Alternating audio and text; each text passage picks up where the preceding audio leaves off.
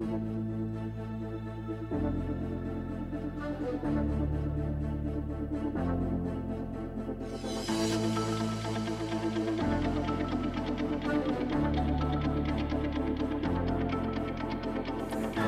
to Sons of a Gun, a podcast all about the DC universe. I'm Alex Gunn. I'm Justin Gunn. And I'm Pete. Also Gunn. last name Gunn. And again, for legal reasons, we can't mention who our father is, but I think you know who it is. You get what we're doing. We're triplets from a father that we can't say the name of. Wink, Gunn.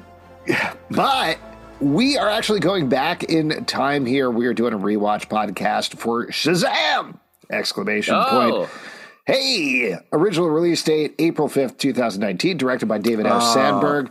Screenplay by Henry Gayden. Story by Henry Gayden and Darren Lemke. The reason we're talking about this is because leading into James Gunn's new DC Studios universe, we still have a couple of movies that are going to be coming out that may or may not tie in some way. One that is coming out next week is Shazam! Fury of the Gods. Oh, okay. Yes. So you wanted to watch this first and make sure it makes a lot of sense. Exactly, yes. So we are watching this first or rewatching this first. Here's what I think we should do just to start it all off. Let's talk about our experiences and thoughts about Shazam. I definitely had some very specific experiences with it that we'll get to in a second. But, interesting. Yeah, I don't know. I'll just tease that right here. But Justin, this was actually your first time watching it going into this, right? Yes, this rewatch was a watch for your guy, JT. Well, welcome to the world, buddy. Welcome to Shazam. And I have thought that when I said the word Shazam, lightning would strike through my ceiling and into me, but it did not. You do have lights going behind you there. I was looking for them to flicker at least when you said it. That's me too. Believe me, I still believe. So I hadn't watched the movie before. Watching it for this, and I liked some of it more than I thought I would. So like, it was definitely a positive viewing experience. Mm-hmm. And Pete, I think you're a pretty big fan of this, right? Am I wrong? Well, here's the thing. Like the first two times I watched it, I had a great time. This time, not as much, but I still think the ending of it really kind of, I feel like it nails the ending in a way that kind of makes you walking away with a better feeling.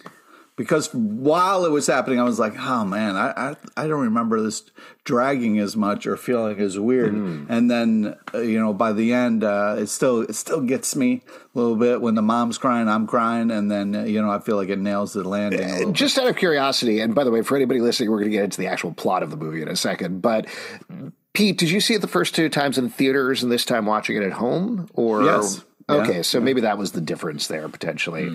Yeah, for me, I saw it in 2019. It was one of the first big superhero movies that I took my kids to see, and I the whole asked online beforehand.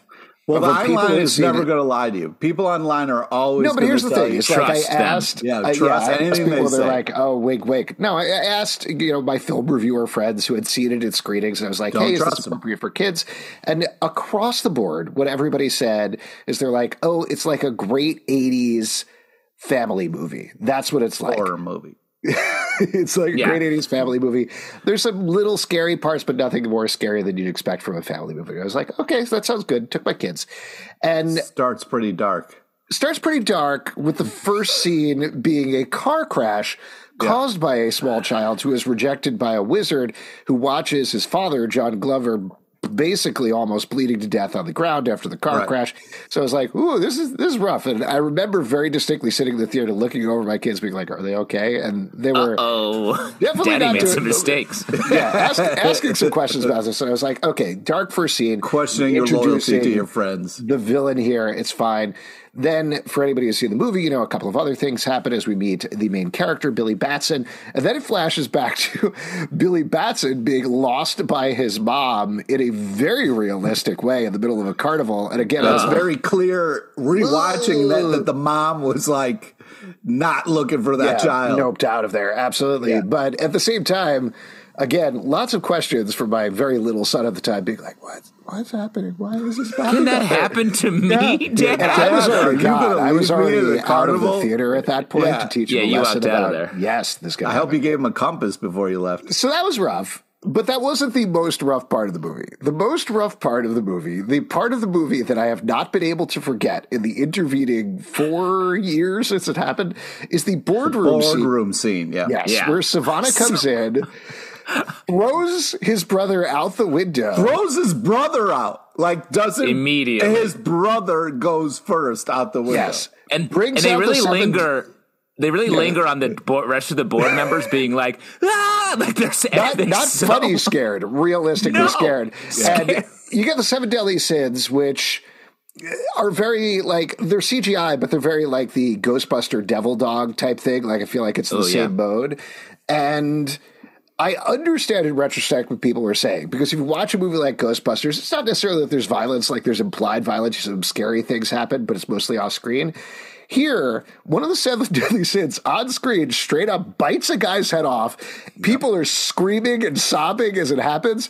This is the point in the theater when we saw it that my children literally started screaming and sobbing and going, take me home, I don't want to be here anymore, take me home. My God. For 4 years, with some regularity, I don't know why, it keeps coming up, and they keep being like, hey, remember when you took us to Shazam and it was the most horrible thing we've seen of all time? When you ruined our lives. Yeah, when you ruined our childhood. Yeah, so it is hard to watch this movie without recognizing that it was legitimately a formative, traumatic experience for both of my children. When you were watching that scene, did you find yourself looking down? The kids weren't there, just like Yes, I viscerally I felt it in my body while I was watching this time, even though they weren't there.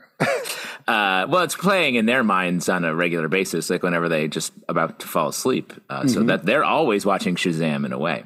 Yeah, exactly. It's funny because you picture the way you described that. My brother, we went to a zoo with the family, and my brother was like, "Oh, look at this thing! It's called the Arctic Blast. You get stuck in a wind tornado, and it's look at this cool air that's blowing over." And the kids are like, "You're basically locked in this sealed thing," and the kids were like, "Yay, this is fun!" And then they're like pounding on the doors, being like, "Let us out!" Like it goes so horribly wrong because they realize they're trapped in a wind tunnel and they can't get out. That's horrifying. This movie is like a child prison, really. The thing, because I can't believe you had that experience, Alex, because watching this, I was like, this movie goes way harder than it needs to on the dark stuff, especially when it's the rest of the humor and stuff is so like goofy, very light. And it's just a weird mix, and it confuses who the audience is for this. Is the idea the audience is like Arrested Development adolescent 30-year-olds? It's old Zachy Levi. I mean, it's a DC movie, so sure, there you go. I do think, to your point, a couple of other things that I'll call out here, and I know we've just jumped into plot points, so apologies to anybody. Spoiler warning, I guess. But other things like them going to the nudie bar multiple times, my kids had questions about that. Double Santa down.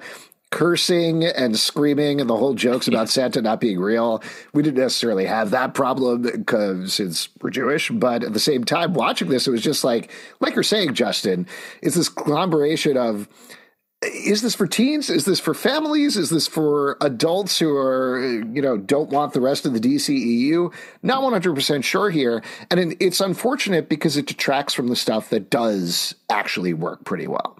And one of the things that I'd say works pretty well is it's pretty true to the comics written by Jeff Johns. I don't remember where they netted out on this. I know he was involved in some way at this point with this movie, with the DCEU. But watching this movie, my big takeaway this time is it reminded me a lot of Stargirl, DC Stargirl on TV, just in terms of like that sense of whimsy, but also sense of darkness that they had in the first season. Curious if you guys got the same reaction. Agree. I very much agree. Well, you gave me flashbacks to that haunted little kid that one season that was the scariest fucking thing.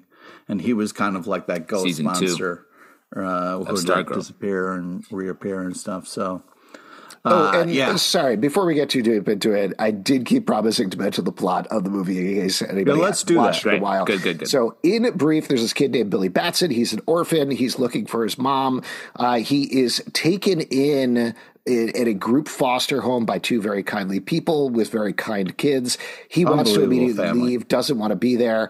But at the same time, there's clearly some goodness in him. And after he saves one of his foster brothers, he ends up getting taken in by the wizard Shazam, who's been attacked by this guy Savannah, who was rejected, as we mentioned earlier, by him for the power, and has been searching for this power this whole life.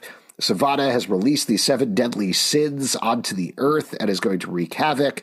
So Shazam needs his new champion. He becomes Shazam, which basically grows him into what is supposed to be the idealized adult version of him, but is actually Zachary Levi in a muscle suit. And then he tries to figure out his powers, which are shooting lightning from his hands, and doing other Philadelphia stuff. He uses it mostly to make money at first, and then ultimately realize he has to help out his family. And by the end of the movie, everybody in the family has Shazam powers. Savannah is beaten, and we get a tease at the very end there that Savannah might team up with Mr. Mind, a deadly, evil, super intelligent worm. So that's the rough plot of it. The comic book stuff really... I dug it more this time, being not sitting next to my kids, because the Mr. Mind stuff, very goofy for the comics, but they nail it. The Savannah stuff, I think we could talk about in a second, but like particularly the stuff with the kids feels like it's pulled straight out of, it was Gary Frank and Jeff Johns doing the comic, I believe. And it feels like it's that on screen, and that works for me. I thought this movie has the comic book stuff I think they get really right. The look of the movie is really well done. There are certain moments I'm like, this is like an Alex Ross cover to a Shazam book. When he's meeting with Savannah and fighting Savannah in the Rock of Eternity, like there's a point where Shazam's crouching down, and I was like, this is straight off the page. And I love that. And for a superhero movie, it looks great. It's like well shot. The CGI is pretty good throughout. There's a lot of dust. Really, it leans into dust being evil here. So maybe kids dust can clean. Is evil. I mean, come on, man. Yeah, it's where the 7 deadly sins really live. If you get too dusty, you got some wrath and envy. Well, that is what they are. There's wrath, envy, dusty, sneezy, and Doc, right? That's at least 5. A couple short, but yeah. Well, I can't count. But those are them. Yeah, my biggest sin is Doc. My biggest sin is not being able to count properly. Just to throw out about the 7 deadly sins. They seem very generic to me, and that kind of bummed me out a little bit, particularly on this viewing, where like they get some mileage out of the fact that envy has been hiding in Savannah the entire time, and ultimately Shazam brings envy out by making him envious, which makes a lot of sense. But the rest of them, other than Gluttony having a big, mouth in his stomach, I mean, that was pretty cool, though. That was cool. But you could tell who Gluttony was. Exactly. You can tell who Gluttony is. You can tell who Envy is. But the rest of them, they're just monsters, and it doesn't feel like they do enough with them, I think. I agree. It felt like this was a CG limitation. Like they couldn't differentiate them too much because it would have been a ton of extra work. Yep. So I see from a production reason why they did it the way that they did it. But plus, it would have been cool to have a more differentiation in just the color of them. Yeah, but it's also like one of the things where like they do test screenings. Nobody's going to be like, I would really like more lust in this. There wasn't enough gluttony. I would have liked, so it's... Come on, let's be fair. There's one pervert in the back who's asking for that. Okay, yeah, fine, and his name is Alex Zalbin. I was thinking to every test screening, like, this needs a little more lust. And like, sir, this is Toy Story 4. Yeah. And stop twirling your mustache like that. We have warned you numerous times. Yeah. I want to talk about Darla and how cute and amazing she is. Right. Every time I see this movie, it's the one thing that is just like... absolutely fantastic. I mean, the fact that Billy Batson would get a hug from her and not immediately fall in love with his family is a little off-putting to me. Yeah, he's hardened. That melted my heart. I don't know how it could have not gotten to him. That's crazy because I got you a Darla hug for your birthday this year. Oh my God! It's gonna hopefully soften you up a little bit, and you can join our family. So she's played by Faith Herman, and I agree, she's pulled straight out of the comic book. She's great. And in fact, All the kids are great. They don't really necessarily get all equal time. We don't find a lot about Pedro, for example, necessarily. But they do feel like the bones of this family unit is there. Mary gets a little bit more time, and she's very good. But again, she's very side to the narrative. Mm-hmm. And this gets not to air too negative because, again, I think other than traumatizing my children, which I have a little bone to pick there. And you're great at that. Mm-hmm. Yeah, you're killing it. I'm pretty even about this movie. I think there's a lot of elements going on, and none of them really get the proper amount of time to fully develop. The family is one of those where it feels like emotionally it sort of skirts the top of Billy being like, oh, I don't have a family. Well, here's a family. I love this family more than anything. And that's kind of where we get. And we're missing some in-between points there. And that ties into what I was saying just before in terms of all of the kids, where they have the idea of arcs. But other than, I think, Freddy is probably the best one because he gets the most screen time. We get a really good sense. Fingered. Oh, I know what you're talking about, but nobody else does. Yep, Tom Green movie. Just to clarify, that's what Peter's Freddy making got reference fingered. to, not the other thing. The Freddy, never the other thing. By the way, yes. Thanks, right. Pete. Thanks for clarifying and taking a hard stance there. Freddy has now a good who's the emotional pervert arc. in the back? Pete's there right next to me every time. Yeah, I say more lust, please, and he's like, yeah, me too. Anyway. Freddy has a good emotional arc. The rest of them don't. That was my point. Well, and I will say, knowing we're familiar with the Shazam through the comics, so we sort of saw this coming a little bit. But I think it's such a nice reveal if you weren't aware that they all become Shazams. Mm-hmm. That's such a fun moment in the movie when he he sort of solves the wizard's mystery and gives them all the powers of Shazam. It's such a great, even though I knew I was still really charmed by that. But I agree with you about their arcs. We don't get enough time to really meet all of them. And when they become so important, I was like, oh, yeah, they're big now. I wish I knew what their personalities were when they were little so that I could like them when they're big. Well, exactly. But the Darla part with Santa is hysterical. And Darla really comes through.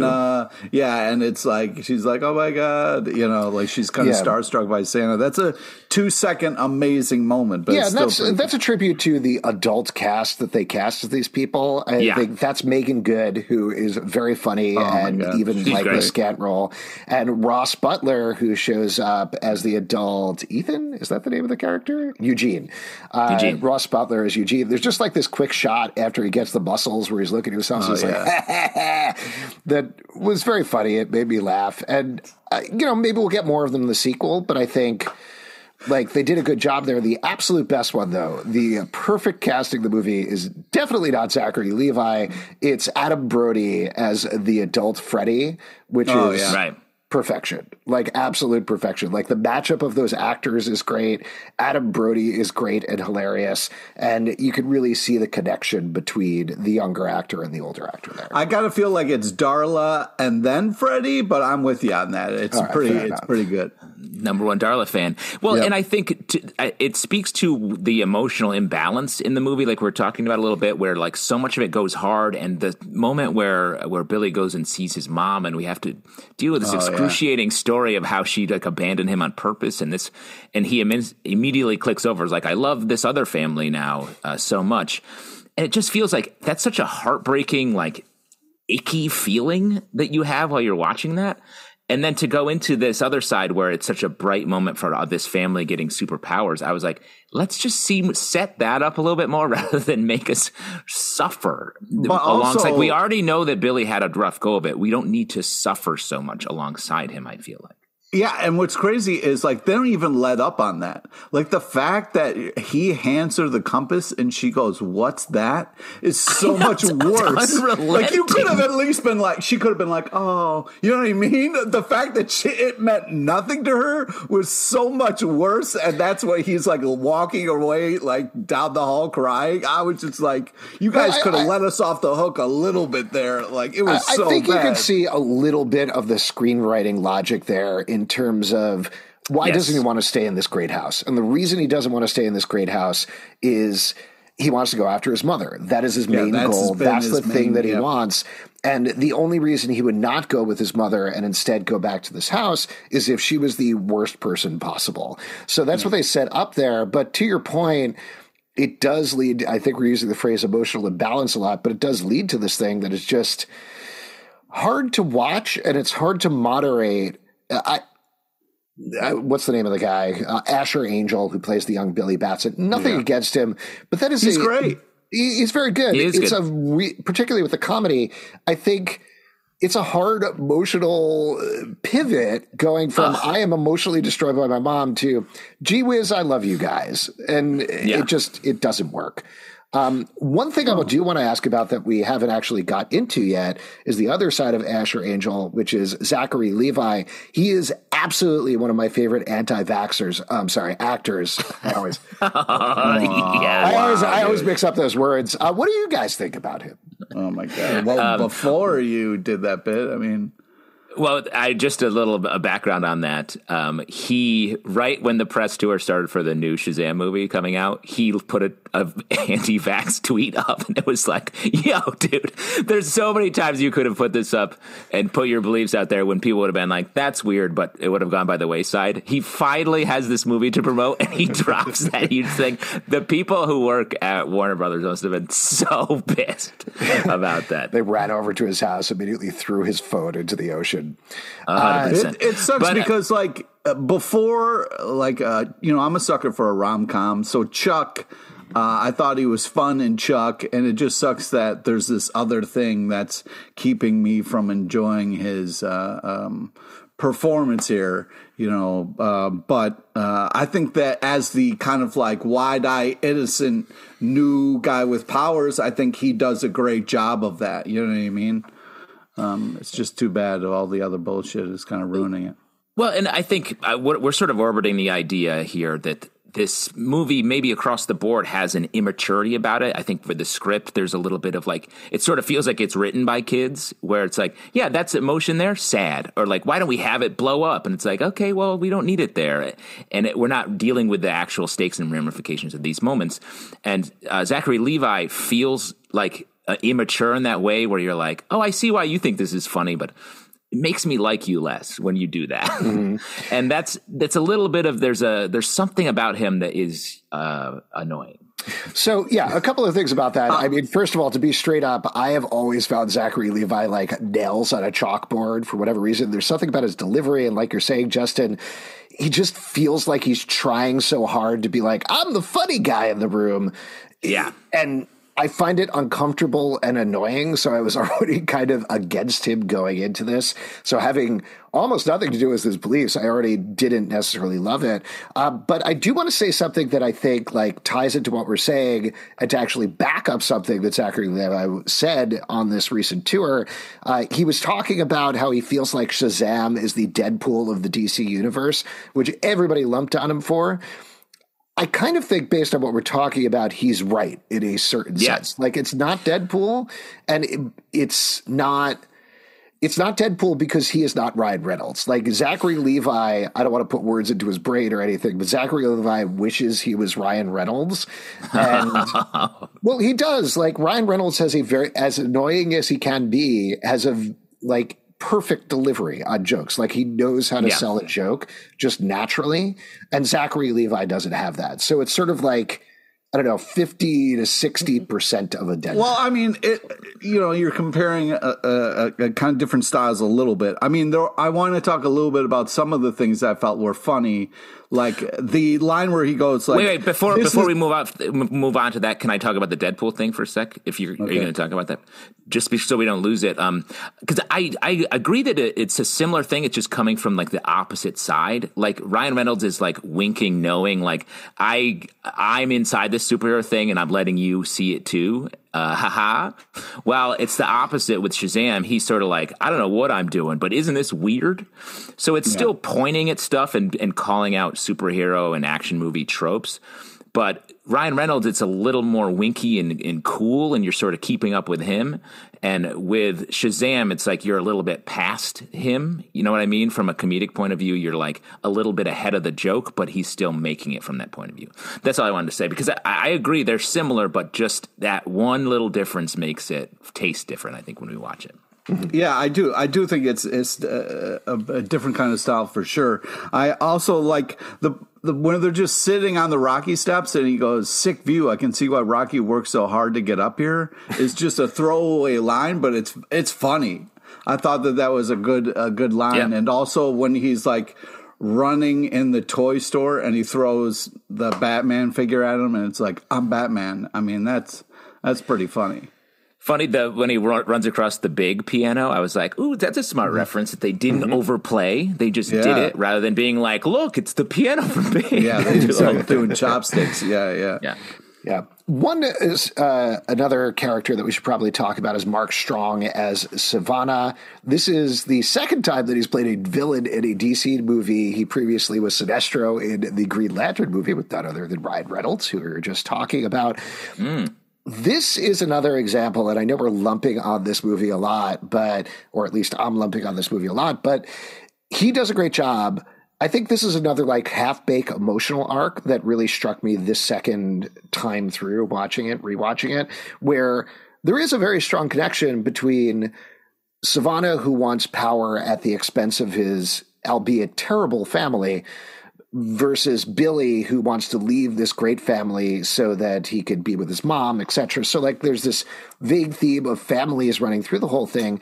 But the fact that it ends up with the, moral or whatever it be, being like Shazam beats him by tearing out his eyeball and, just catching it before he falls off of a building, versus anything to do with the lessons that they learned over the course of the movie about family, or appealing to his emotional side or his family side or something like that.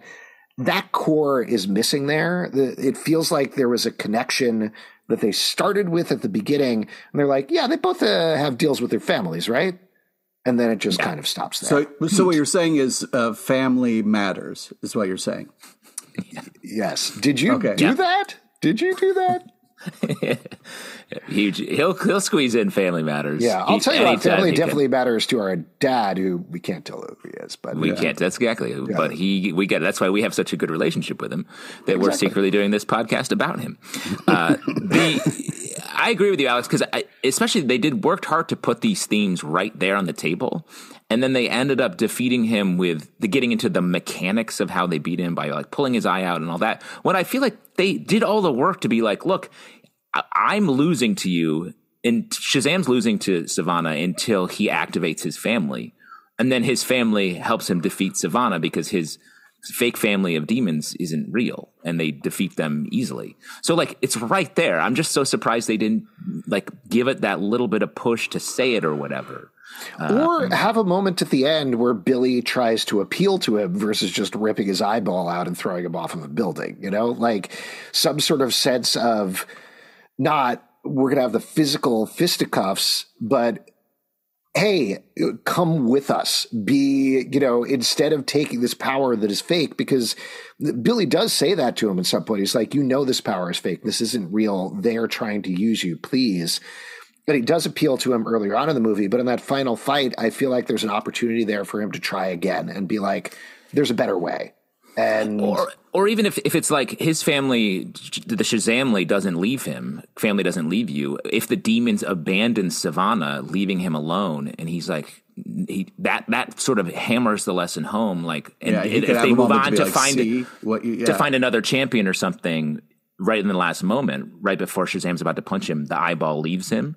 Mm-hmm. And it's like, look, see, you didn't learn the lesson. And then I feel like it would have been combining the action with the themes, not to rewrite it here in the moment. But yeah, it was very close. I agree with you, but the fact that we got the suitcase wedgie callback because, that didn't happen, I kind of more for that, though. I love to bring that up because some characters we really have to talk about are the bullies because they're emblematic of, I'm like, does the people who made this movie know people in the world? there are so many characters in this movie. I'm like, what? The foster home woman who's like, hey, I hate to tell you this, but your mom doesn't love you. I was like, yo! Yeah, that was a harsh talk. Cool it, lady. It's not your job to say that. Well, and then also the bullies. Just quick note about the foster home lady. She apparently is a character from one of David F. Sandberg's other films, which is weird that he just brought that into the DCEU. But anyway, go ahead, Justin. And have her say a line where that is like not at all connected to reality. But the bullies in this movie are so intense about bullying. They bully above all. And they're always together. When they're riding the Ferris wheel together, I'm like, you bullies ride the Ferris wheel together? I think you love each other. The bullies ride the Ferris wheel together. I mean, it's kind of beautiful.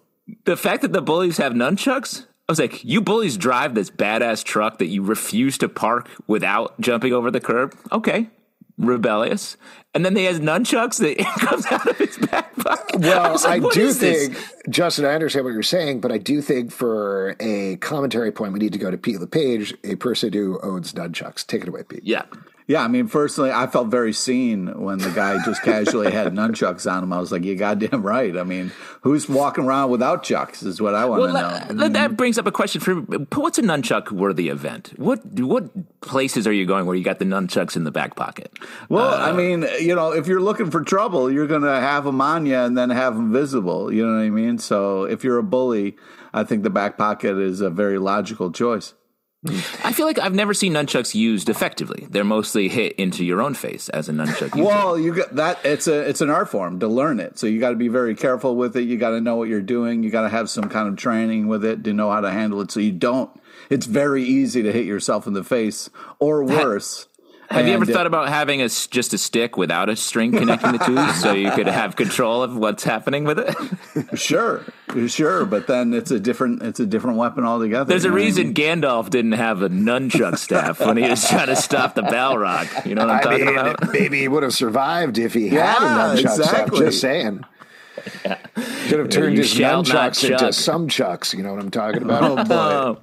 Anyway, I did want to talk a little bit about setting up for sequels here. This gets back into the Savannah discussion a little bit because I do have a sense of like the way that they ended his arc was to set him up for that post-credit scene where he's in an insane asylum or jail or whatever, unclear. An insane jail asylum. Yeah, it's like a supervillain jail, it seems like. Yeah, well, honestly, it looks like they had a bunch of those, right?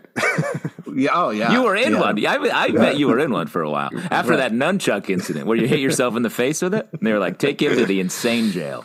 Yeah, he's there with Mr. Mind, and this doesn't show up in the movie. I actually had imagined it showed up in the movie, but it's a deleted scene. They did a deleted scene where they're sitting on those thrones, and they're like, hey, there's 6 of us. Who sits in the 7th seat? And there's a slow pattern on the 7th seat. And then Darla says, well, whoever it is, we'll love them completely. And of course, that's supposed to be a tease for Black Adam showing up in the sequel.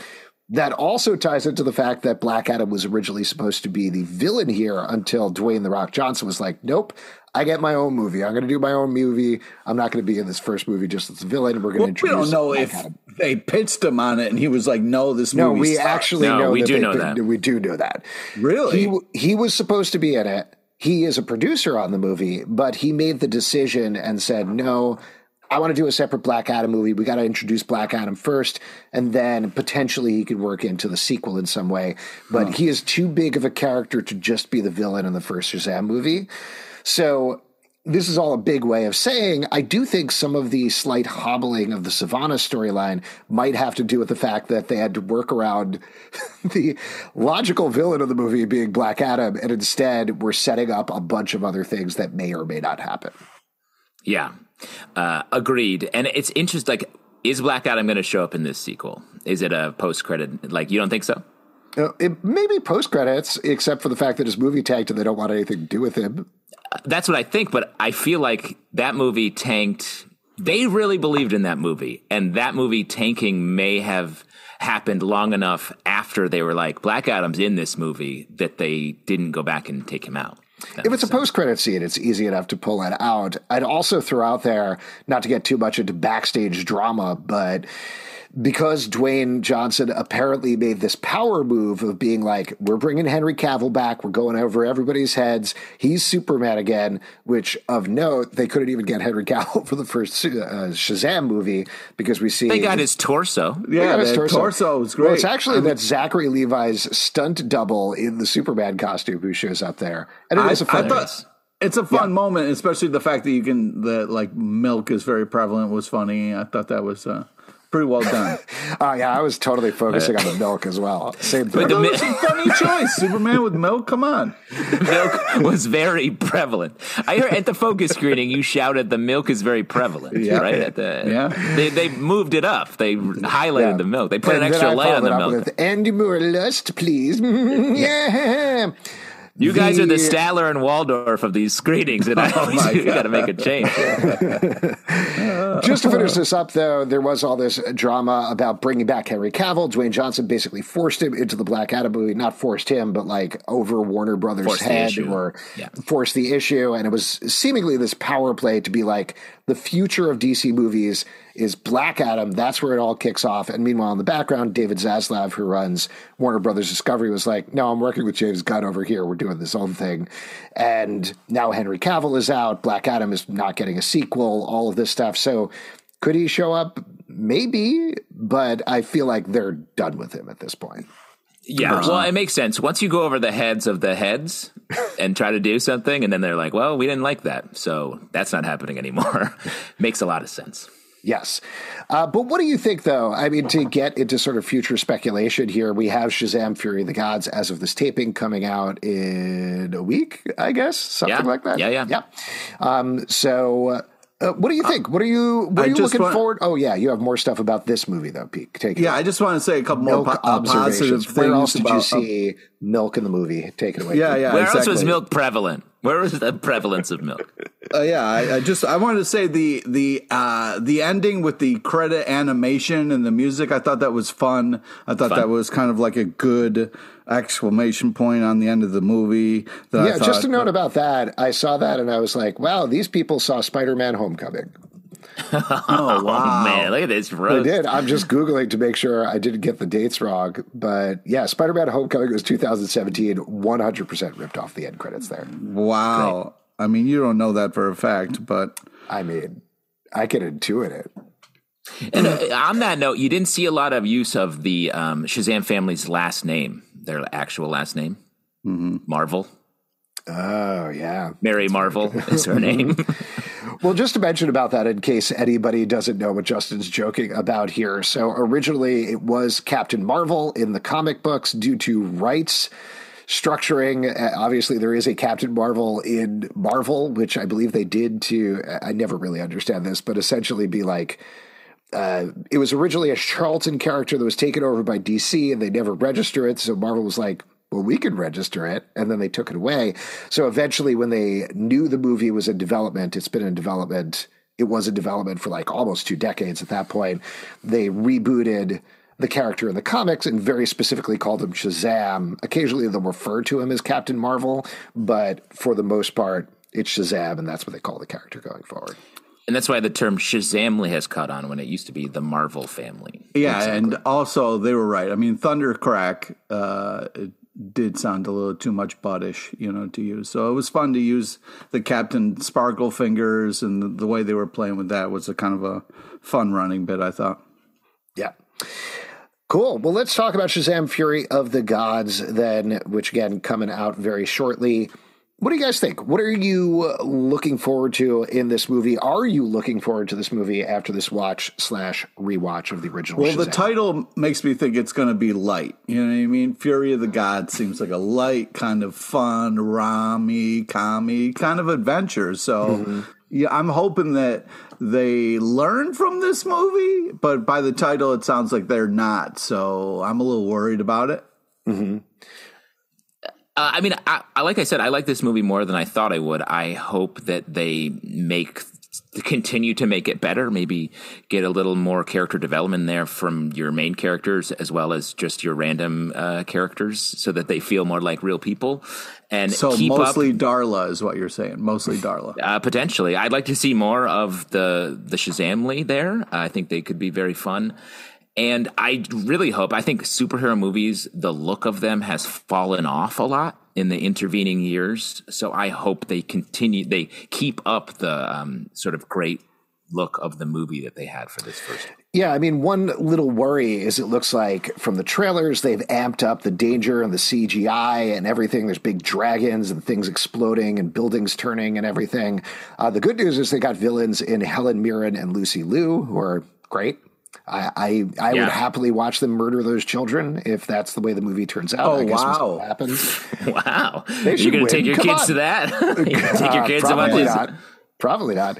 But there's that part of it. The other part of it, and this is a very niche thing. I don't know if either of you guys or anybody listening out there has seen a show called Starstruck, which is currently on HBO Max. So the plot of Starstruck is it's sort of like a sex reverse Notting Hill, where this woman meets a guy on New Year's, they hook up. She doesn't realize he's one of the biggest movie stars in the world, and they end up kind of dating and figuring things out. And over the course of the first season, he is in this big movie. I think it's called like Keys to Olympus or something like that. And Does she have a travel bookshop? No. Well, then she what the works fuck at a movie theater, though. It's great. Pete, this is apropos of nothing. You should watch Starstruck. You will absolutely love it. A movie theater is like or it's not a fucking Notting Hill. A movie theater is like a bookshop for movies. Yeah, for your mind. For your mind. Anyway, what I was saying was he goes on this rant when he sort of reaches a breaking point with this movie where he's talking about all the stuff in superhero movies and these big budget movies that make no sense. And he just shouts out the line, something like, "Why do you need keys to Olympus? It's a mountain. You could walk up it." And that stuck with me so hard and is not wrecked. It really did. Like, because so hard. Well, what a sentence. Because I feel like there's these logical leaps we make when we watch these movies, and particularly when I've been seeing the trailer for Shazam: Fury of the Gods, where they're like, we have to break into the underworld with this combination of things using the power of Shazam. I'm like, oh no, they need the keys to Olympus. Oh, what a bummer. Yeah. So, well, there's so much of that in superhero movies. Like, for instance, in this movie where in the Rock of Eternity, the eye of demons is kept in a cage that, and whenever anyone's hand touches it, it opens. Yeah. I was like, what? First off, put this in a box with a key. Yeah, you have a crocodile door somewhere. Throw it in the crocodile door. Come on. Oh, man. Put it somewhere else. Why do you have your demons talking to your guests? I wouldn't have those demons chatting with the kids I've invited over to my... Right when you come in, you gotta go by the demons. Exactly. Throw them through the crocodile door. You got. I don't want to push the crocodile door, but it's right there. So seems like you're pushing the crocodile door. I know. Didn't you add a crocodile door to your house, Alex? I did. They're very hungry. I can hear them right now. So we're probably going to have to wrap this up quick. Any final thoughts on Shazam before we wrap up here, Pete? No. Milk is prevalent. Justin, what about milk you? is prevalent. A couple moments. Obviously, there's a whole segment in the movie showing off the best power that Shazam gets. First off, success on YouTube. I think that's such a funny thing that we do a lot in movies, especially superhero movies, where it's like, look, the hero is becoming famous on YouTube. And I'm like, we cannot do that. There's just so many things where every superhero movie from a certain amount of time was made like no one had ever seen a superhero movie before. And I hope we're ready to move past that because we have seen all of them. Dude, and YouTube's here to stay, bro. Yeah, I'm not saying YouTube goes away. My final thought that I'll throw out there apropos of this podcast that we're taping right now is this movie is much more heavily in the DCEU version of the DC movies that I remembered. Even though they don't show Henry Cavill's head, it's pretty clearly Henry Cavill's Superman. They're pretty clearly like they have Batfleck's Batarang in there and everything they're talking about. They show off in the end credits, which Pete loved. They show off Jason Momoa Aquaman and Ezra Miller the Flash. So like it's very tied there. Given that James Gunn has talked about, Shazam is kind of on the side, this is definitely not on the side. I'm curious how on the side Fury of the Gods is. If we are going to get that Dwayne The Rock Johnson cameo, if there are going to be other references, if they pulled them out or not. So that'll be an interesting thing to see. Well, I think that points to whether or not the new regime, the Gunn Saffron regime, had any chance to sort of get their fingers in this movie and be like, you know what, let's. But it seems like they didn't, because they said perfect movie. We didn't do anything. Well, they delayed it like a year and a half or something, so they've had plenty of time to make changes, I think. And I do think when the original Shazam came out, it was just like, well, anything goes. Let's make all these movies part of all one thing, even if it's like different bad people are hanging around in them. And I think that's a big change that's coming under the new Gunn Saffron regime, where it's like, no, let's be very specific about where this movie fits into the larger picture. So I bet this Fury of the Gods is going to be on the side firmly. And I think that's a good choice, because like Shazam was never going to be, if you're making Superman and Shazam movies, they shouldn't be trying to fill the same hole. It's weird. They're too similar from a power set point of view, and confusing to the casual person who isn't a huge comic book head. They're like, yeah, look at that Superman with a lightning bolt. Cool new shirt he's wearing. And it's like, no, you need a little difference makers here. So putting this to the side. Yeah. But I will say also sometimes you don't get to pick your costume, all right? Actually, most of the time you do. I mean, you pick your costume every day, right? Or does someone else? I'm quoting Shazam to you. Oh, got you. Not familiar. Is the movie we just watched. Any good? I haven't seen it. Jesus Christ. But Peter Safran is a producer of these movies. He's like had his hand in these a lot. So his hand was already in this movie, but when he took over, so maybe it was much easier to make. Feel like more saffron? You want more saffron? Is that what you're saying? Yeah, that's my favorite flavor. You ever have some saffron milk, Pete? I think you'd really enjoy it. Yum. It's prevalent. Expensive. We will be back next time with our thoughts on Shazam Fury of the Gods, so do be sure to check that out. If you'd like to support this podcast and other podcasts, we do patreon.com/Comic Book Club. Also, we do a live show every Tuesday night at 7 p.m. to Facebook and YouTube. Come hang out. We'd love to chat with you about the DCU. Apple, Spotify, Stitcher, or the app of your choice to subscribe, listen, and follow the show at Comic Book Live on Twitter, Comic Book Club Live on TikTok and Instagram, comicbookclublive.com for this podcast and many more. Until next time, Dad, you're doing a great job. Dad, keep it up. I'm sorry I didn't make our triple bunk beds this morning. I will as soon as I get home.